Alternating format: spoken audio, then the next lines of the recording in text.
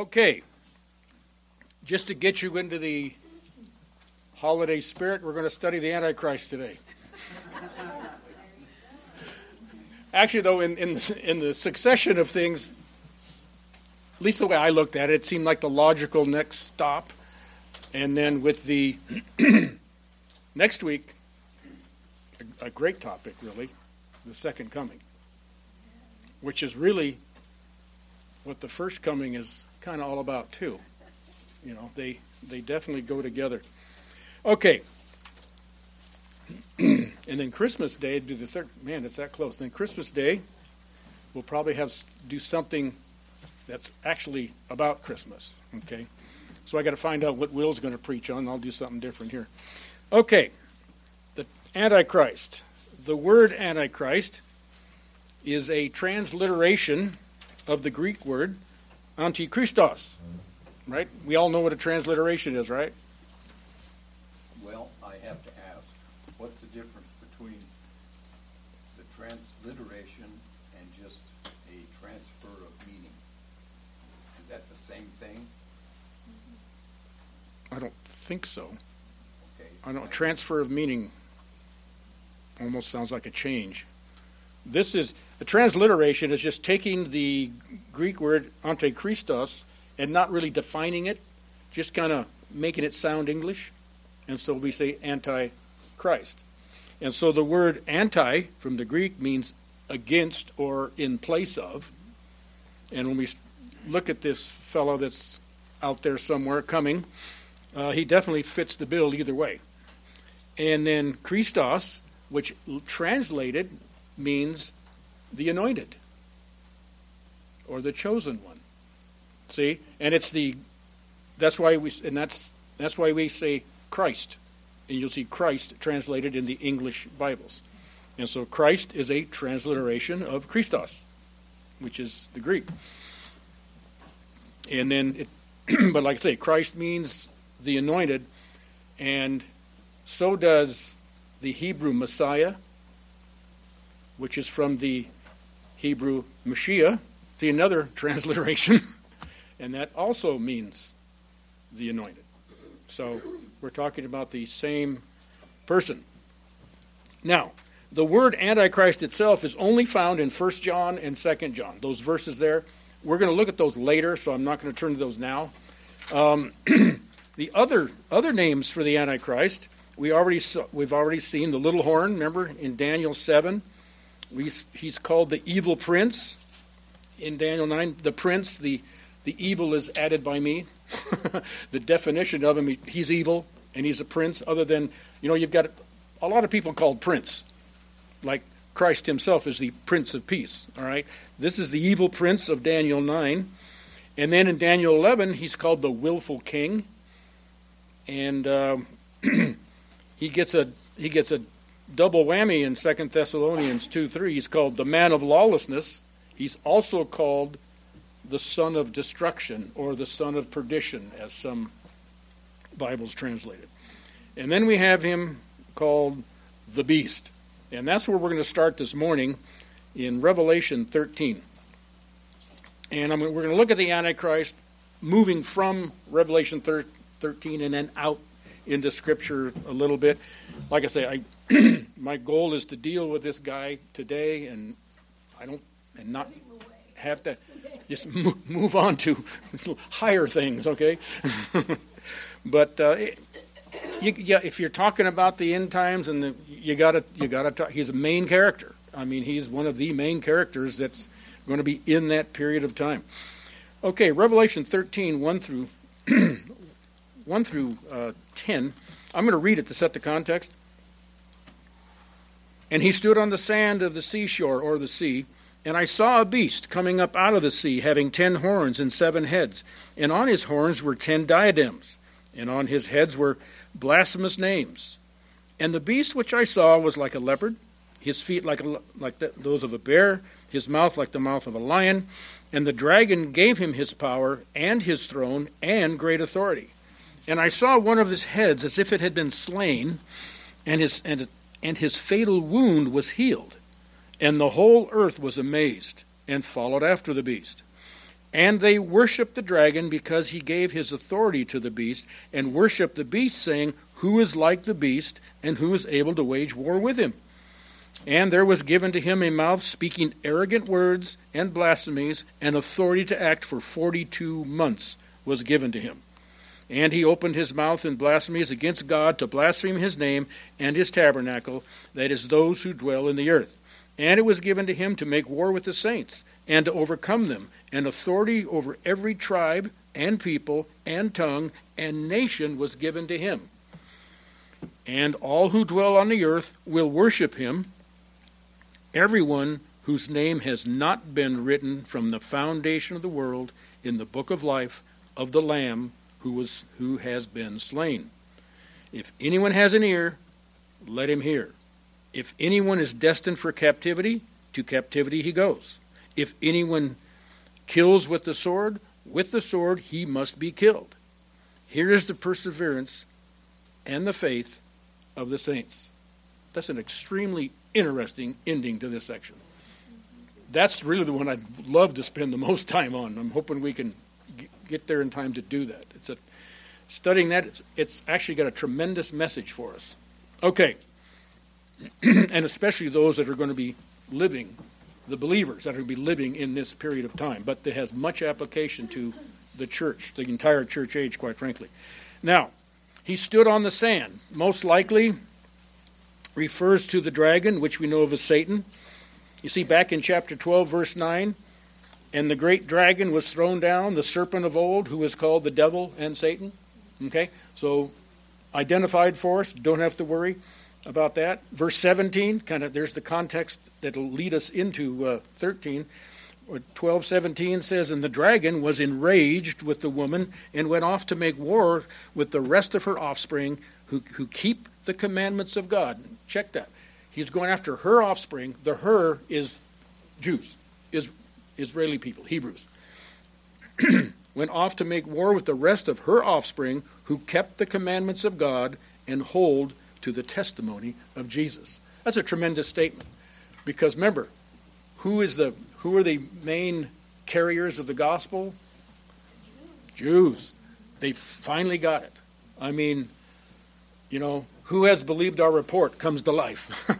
Okay, they'll be preaching that. I'm guaranteed. Who has believed our report, and they're going to give the report.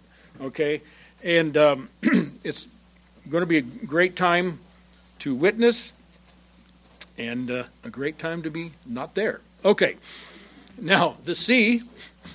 Okay, the sea refers to the mass of humanity, primarily, I believe, of the Gentile nations. A lot of people say, like the Great Sea. Some say, well, that could be the Mediterranean. Well, it would be symbolic of the same thing. Those are the Gentile nations, But I think mainly it's a mass of humanity. He stood on the seashore of humanity and then likened it to a great sea of people. And up out of that he comes. And like I say, it's, again, one of those interpretations that we don't need to start a new denomination over, okay? Now, where we get down then to the 10 horns and 7 heads. Now, what that does, number one, it shows the beast's close association with the dragon. Okay? Let's look at Revelation 12:3. 12:3 says this, And another sign appeared in heaven, and behold a great red dragon having 7 heads and 10 horns, and on his heads were 7 diadems. Now, the 7 diadems, and we've read about the diadems before, the diadems is the crown that a king would wear, a ruler would wear. Okay? And so there's kings there. We've got 10. We're going to compare now what does that mean? When we look at, I think by the time we compare Daniel with just look back at Daniel chapter 2. So this is why I say Daniel is such a key to understanding prophecy. I mean, Daniel really, the prophecies that were given to Daniel make sense of all this. I mean, it's just kind of like, you can say it's kind of like the framework that you hang the plywood on. It's the frame of the house, and without that frame, it's just your eschatology is going to fall apart. You have to have that frame firmly in place.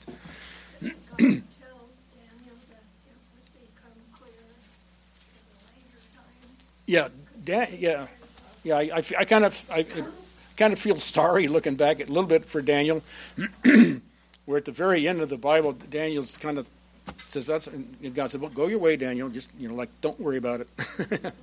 It'll become evident when this stuff starts, when you get closer to the end."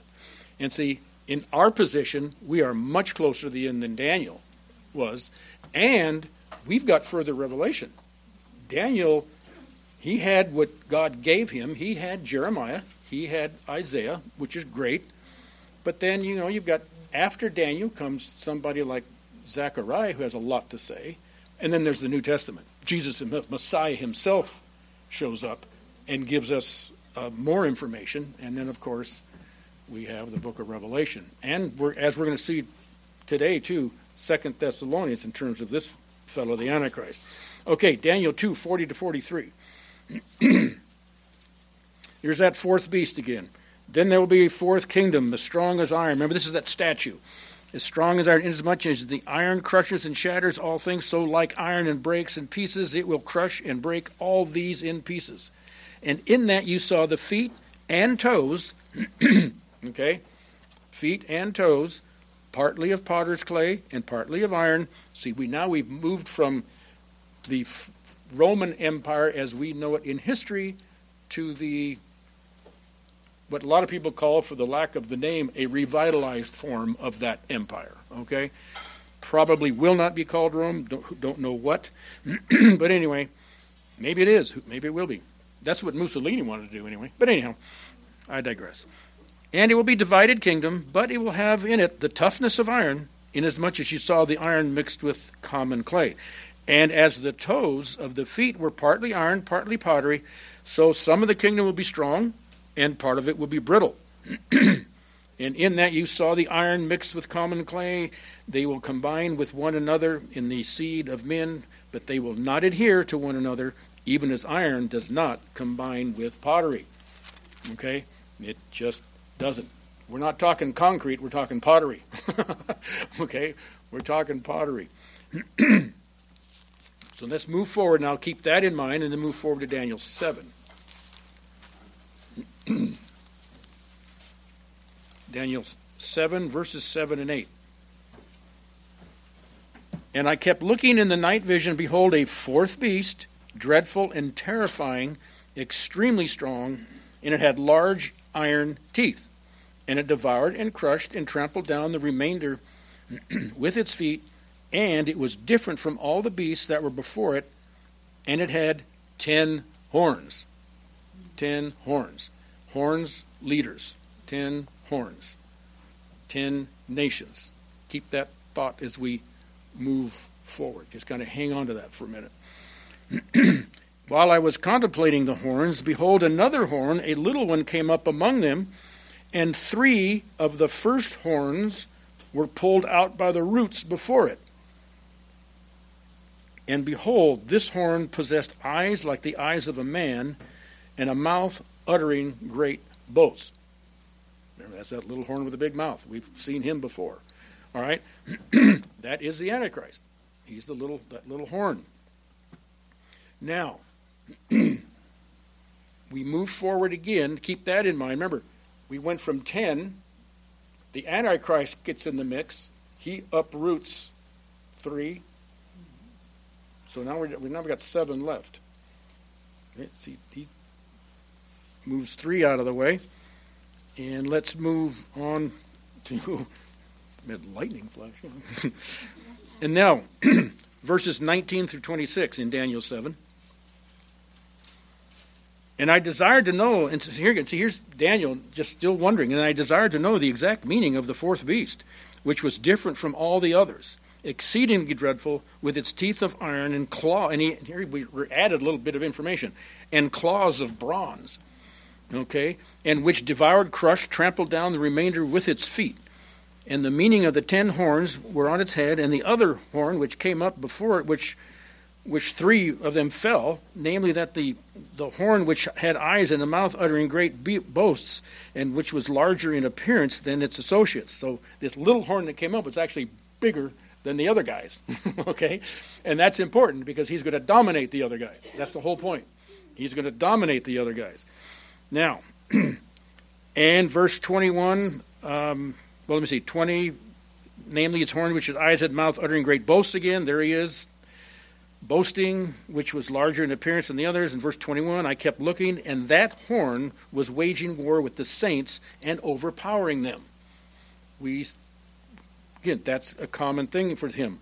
That's going to only last so long until the Ancient of Days came, and judgment was passed in favor of the saints of the highest one, and the time arrived when the saints took possession of the kingdom.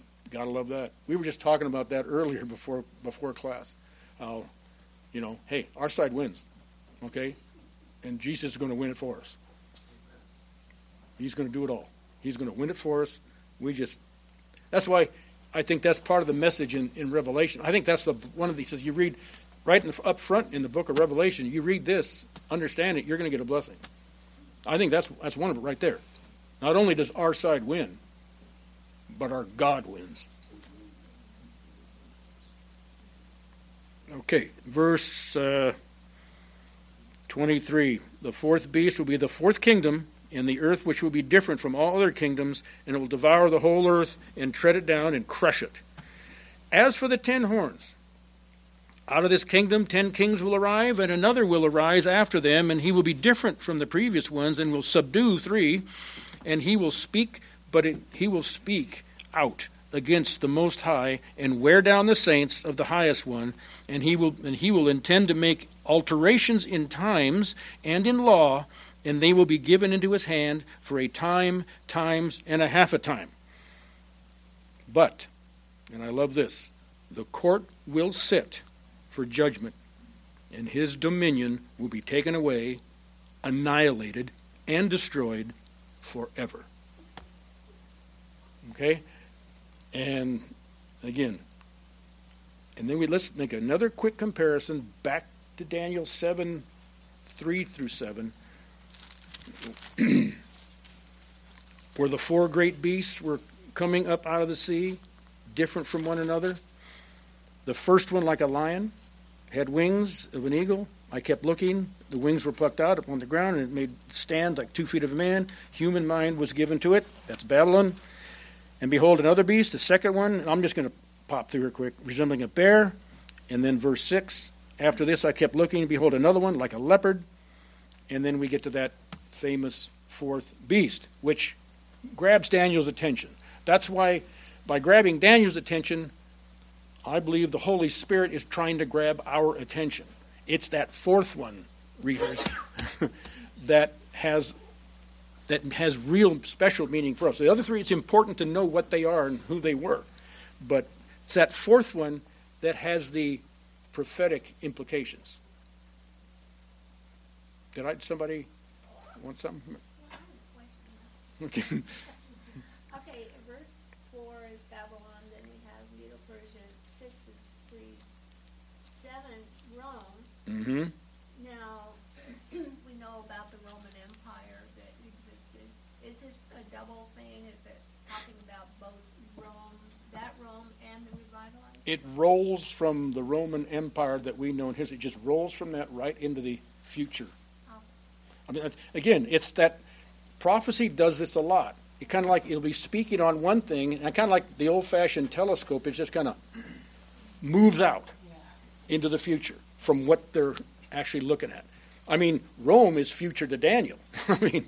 But he's talking about that Roman Empire, and then because it keeps, when you get to that 4th beast, in all passages that talks about that 4th beast, it does the same thing.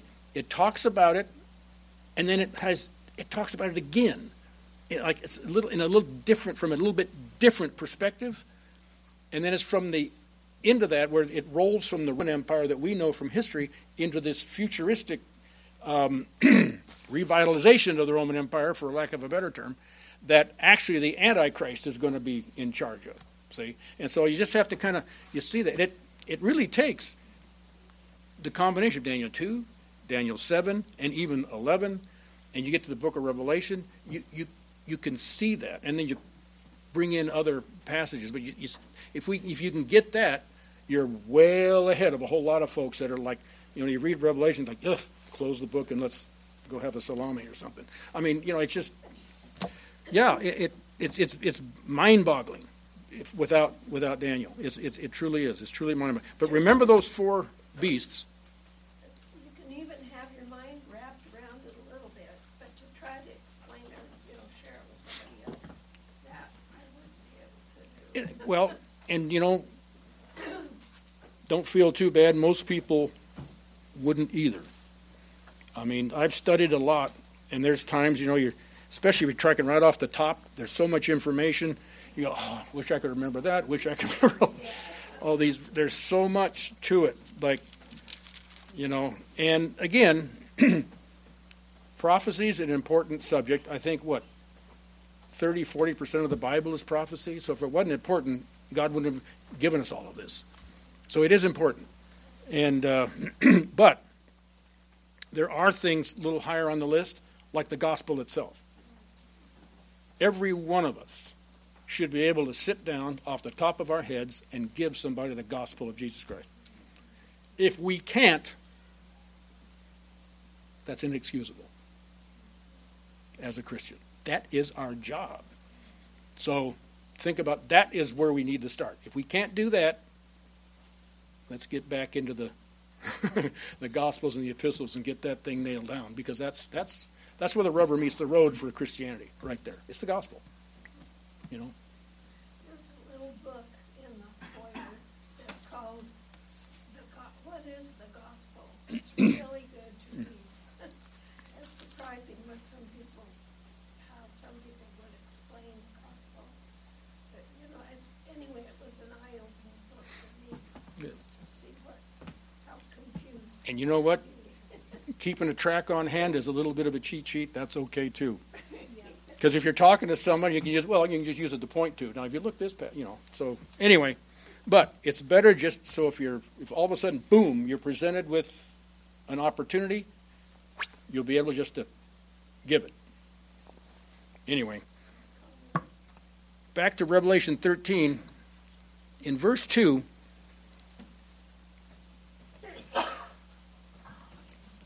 the first part of verse 2, it says, "And the beast which I saw was like a leopard.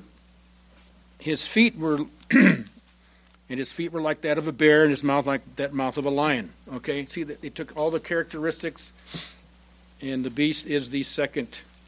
Again, he is the revitalized version of the fourth empire. So there we are. Now, we see also in verse 2 there that the Antichrist will be empowered by Satan himself. It says, "And the dragon gave him his power." Okay, not only that, his throne and great authority.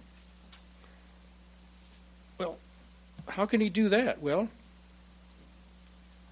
2 Thessalonians chapter 2, let's look there. That's Can I ask a question before you go there? okay. In verse 2, and the dragon gave him, that is, I'm trying to figure out the character. Okay, the dragon, Satan, Okay, gave him, the beast, his power. so that would be Antichrist? Absolutely. Okay, He is the beast. He is the he in that passage. okay. Yeah. And 2 Thessalonians 2,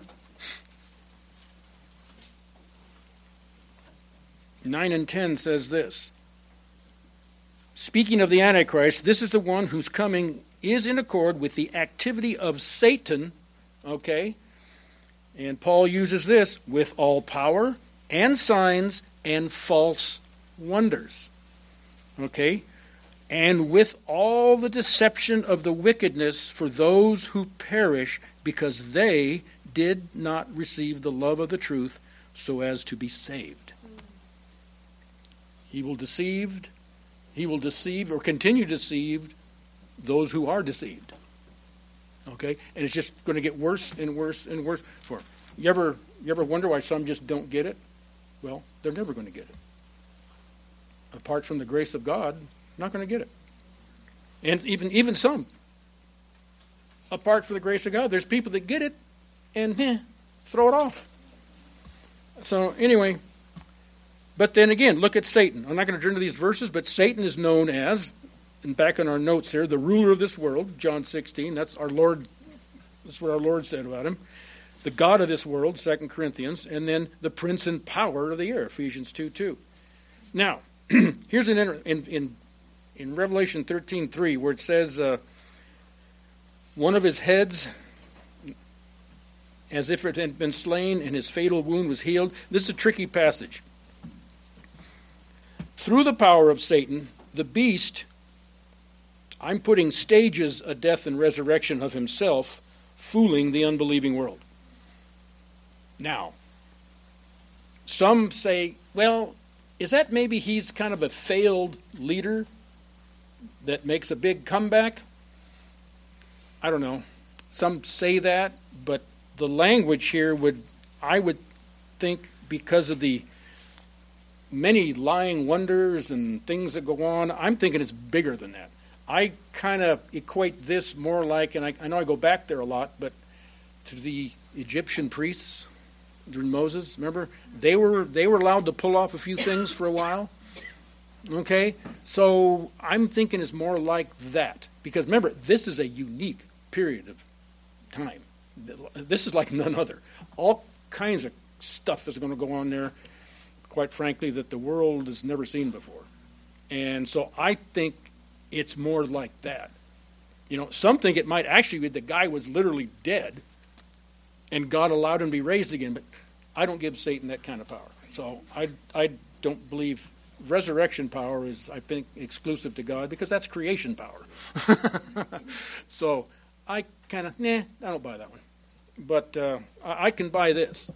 And this guy's going to make it look real. Trust me. And you've got a willingly duped audience already that wants to believe. Remember, he's going to, remember we went back, we saw him last time, we saw the four horsemen. The first horseman came in with a bow and no arrows. That's the Antichrist coming onto the scene. I believe in the first half, making deals, whining and dining, and then the next thing you know, he's uprooting 3 kings, and now he's going to take power, and then for time and a half a time, 3.5 years, the latter half of that tribulation period, he's just going to start running roughshod. He's going to have that power, and then he's just going to use it. Okay? Now, verse 4. And here's what's going to cause. See, that's right, verse 4 of Revelation 13. And they, those are the whole earth, those are the ones that were so amazed, and they worshiped the dragon because he gave his authority to the beast. He worshiped the dragon, and they worshiped the beast, saying, who is like the beast and who is able to wage war with him? I'm not going to read that. We don't have the time, but Revelation 13, 11 through 18, he has help also. The other beast out of the sea, which we lovingly call the false prophet because it fits him. He will be there at his side, and between the Antichrist, the false prophet, and Satan, you have what I and others like to call the unholy trinity. Okay? I mean, hey, if you're going to falsify God, go all the way, So they do. They do. And they're going to go all the way for it, too, if you know what I mean. Now, the character of the beast, we can see that now in verses 5 and 6 of Revelation 13. We've already seen it. And it was given to him a mouth speaking arrogant words and blasphemies and authority to act 42 months. 42 months, 2.5 years, 1,260 days, all the same. You read them in various passages of different books of the Bible. It's referring to that same period of time, the latter half of the tribulation period, which is identified as the Great Tribulation. That latter half, it really gets bad. Okay. Now, a mouth speaking arrogant words. We've seen that already, right? The little horn speaking great boasts in Daniel 7. The little horn. He rejects all gods and worships absolute power. He's in Daniel 11, 36, 38, he's called the God of fortress. People like that exist today, folks. They're your totalitarians out there. They worship the god of, all your communist leaders, the god of fortress, the god of dictator. They're what we have them in our country. They're called statists. State, like the government is the state. The state rules. And what is it? Why do they want statism? Why are they statists? Because they're the king of the state. So sure, if their state rules, they rule. And it's the same thing. You can see that in communism. We can see it in Nazism, fascism. That's where they're all going. That's where they're all going for absolute power and control. That's what all statists attempt to achieve, no matter what country they're in. Now, 2 Thessalonians chapter 2, 1 through 14 is, again, a great passage that talks about this period of time and focuses in on the Antichrist himself. We can pop in there real quick. You're going to see a lot of parallels again about this guy. 2 Thessalonians chapter 2, beginning verse 1. Now we request you, brethren, with regard to the coming of our Lord Jesus Christ and our gathering together to him. You know that gathering together to him. This is a follow-up, obviously, to 1 Thessalonians. In 1 Thessalonians, he talked about the rapture. So it's a follow-up conversation about the rapture, even. So our Lord Christ and our gathering together to him when we go up meet him in the air, that you may not be quickly shaken from your composure or be disturbed either by a spirit or a message or a letter, as if from us, to the effect that the day of the Lord has come.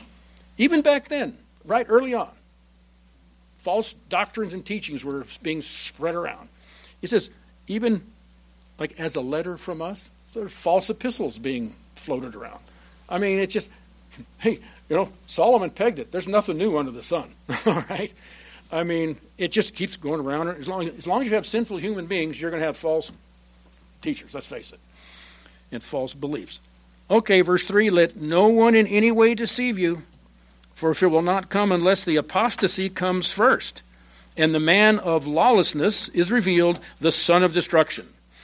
Okay, son of destruction, that's used in one other place to one other person, and that's in John 17:12, where Judas Iscariot is called the son of perdition or destruction, depending on your translation. Judas, not a good company to be with. Judas and the Antichrist, the only two people that are given that tag. Ugh. Man. And what about him? Who opposes, verse 4, who opposes and exalts himself above every so-called God or object of worship, even, idols, everything. He's above everything. He does not want anything else out there to be worshipped other than himself. Not even a statue. It's him and him alone. But that's how total maniacal dictators go. That's how they go. And so that he takes his seat in the temple of God, displaying himself as being God. You can't get any more brazen than that. I mean, he's gone all the way. And I love this, and this is good for us too. He says, do you not remember that while I was still with you, I was telling you these things? And you know what restrains him now, so that in his time he may be revealed. For the mystery of lawlessness is already at work. Oh, it is. It definitely is. We'll see that. That's what John calls in 1 John. We're going to look there. There is an Antichrist, but Antichrists are at work today. They are today, too. Believe me, there's probably more of them today. For the mystery of the lawless is already at work. Only he who now restrains will do so until he is taken out of the way. Anybody want to guess who the restrainer is? Got it. The Holy Spirit working, I believe, through the church. Working through the church. So, that's another clue of the rapture. There's a lot of little things that point to, and it even gets stronger than that. I'm glad you brought that up. And then, verse 8, that lawless one will be revealed, whom the Lord will slay with the breath of his mouth and bring to an end by the appearance of his coming. So his second coming will undo this guy. We saw that right from Daniel 2. The stone not cut with hands hits that whole statue, which represents the times of the Gentiles, right? He hits it where? On the feet, because the feet is the last form of the times of the Gentiles' godless kingdom. So by taking down the feet, the whole statue, the whole shooting match just crumbles. Okay, he takes out the whole thing. Now, verse 9, and the one who is coming according with the activity of Satan power, we saw that already. Verse 10, he's coming with all deceptions of wickedness for those who perish because they did not receive the love of the truth so as to be saved. He's made a comparison. Keep an eye on some of these words. Here's a case where, watch the pronouns, but in a right way. Now, verse 11. And for this reason, God will send upon them, okay, a deluding influence so that they might believe what is false, in order that they all may be judged who did not believe the truth, but took pleasure in wickedness. So there comes a time, the way God expresses himself, where kind of like that point of no return, things get worse. But, verse 13, but we should always give thanks to God for you, brethren, beloved by the Lord, because God has chosen you, Thessalonians, you, church, from the beginning for salvation through sanctification by the Spirit and faith in the truth. See that? There's the dividing line right there. The dividing line is the gospel. And it's even more specific. He called you, verse 14, he called you through the gospel that you may gain the glory of our Lord Jesus Christ. You know? He called you. That kind of let the air on my balloon when I first learned this stuff. Gee, I thought it was because I was such a great guy and such a good choice. Let's take him. Well, no. It's all the grace of God. I mean, it's, I still kind of think he made it. No, but seriously, it's all him. It's all his grace. It's all his grace and nothing else. We have nothing. Lest any man should boast, right? Amen. Ephesians 2, lest any man should boast. We got no call to be boasting on anything. It's all 100% him. Capital H. Now, and we stop there. But with 2 Corinthians or Thessalonians. That's okay. I'll make it. Now, we saw that's real handy. He exalts himself. He exalts himself above every god. We saw that, and it's going to keep going. Time that and again, this time is not for the church. And how do we view the Antichrist in our day? John. Here's where I want to take a quick look at John chapter 2. First John, big difference. 1 John chapter 2. Verse 18. Here's the best way to view the Antichrist. The one thing we don't want to do is look through humanity out there and try to pick a name out of the newspaper. That ain't going to... No, that's almost as bad as trying to pick dates for the second coming, or the rapture. Nah, don't get involved in that game. Don't get... That's a losing game. 100% of everybody that's done has been wrong. Okay? All right. So, but... 1 John 2:18 says, children, it is the last hour. Boy, he gets real small with that. And just as you heard that Antichrist is coming, even now many Antichrists have arisen from this. From this we know that this is the last hour. Remember, we saw this early on in our study of eschatology. That's prophecy. That Hebrews 1 says, the prophets of old gave us it, but now in these last days, the word comes through Christ, and then now by extension, his apostles through the New Testament. So yeah, The church has been in these last days ever since Messiah. Matter of fact, the birth of Jesus Christ, you can say this, a secondary thing to think about is him coming into this world is actually ushering in the last days. This is the Messianic era, which is the era where Jesus actually comes back. Okay? So all this is preliminary events leading up to his coming back, his assuming the throne, and like I say, it's magnificent. So he says, and even now many antichrists have arisen. And verse 19 says, speaking in terms of the church at large, that's these antichrists. This is interesting. They went out from us, but they were not really of us. For if they had been of us, they would have remained with us. But they went out, in order that they might be shown that they are not of us. And again, I love it. Scripture keeps making that comparison.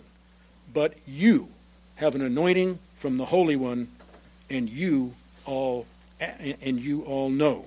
And then again, he says, I have not written you because you don't know truth, but I'm writing you because you do know the truth. So we just say, watch out. You don't need to look at the rest of them, but it's a tremendous truth, and that's how I look at the doctrine, if you will, or the discussion of the Antichrist. Yep, there's one coming out there that I'm not even going to deal with, so I don't care what his name is. Antichrist, beast, that suits me enough, But no, there are antichrists running all over the place. 2 Peter chapter 2 talks about them. Jude talks about them. Paul talks about them. I mean, Jesus spoke of them. I mean, they're all coming. We all know it. Then they're here. It's like Jude says, I love to write about our common salvation, but hey, there's certain people that have crept in unawares into the church. You need to know that. You need to know that. I mean, they could show up here one of these days. You don't know. I mean, but be aware. That's the thing. Be aware. And how you be aware? Know what truth is. And then we see in verse 7 we're back to Revelation 13, so I guess I should get back there too. Revelation 13:7, where he's going to persecute the saints, and that goes both Jew and Gentile. Verse 8, the non-believers, and it makes it clear the non-believers are going to worship the beast. Verses 9 and 10. And if we can take just 2 or 3 minutes, this is such a... I really got a blessing from this passage today, yesterday and the day before. If anyone has an ear, let him hear. If anyone is destined for captivity, to captivity he goes. If anyone kills with the sword he must be killed. Here is the perseverance and the faith of the saints. Okay, what does that mean? Now, if anyone has an ear, let him hear. That is a common... Jesus used that in some of his parables. Giving a parable, there's a meaning behind that parable. If anyone that has an ear to hear it, get the message. Okay? If that's what get the message. It's kind of like where Jesus would say, verily, verily.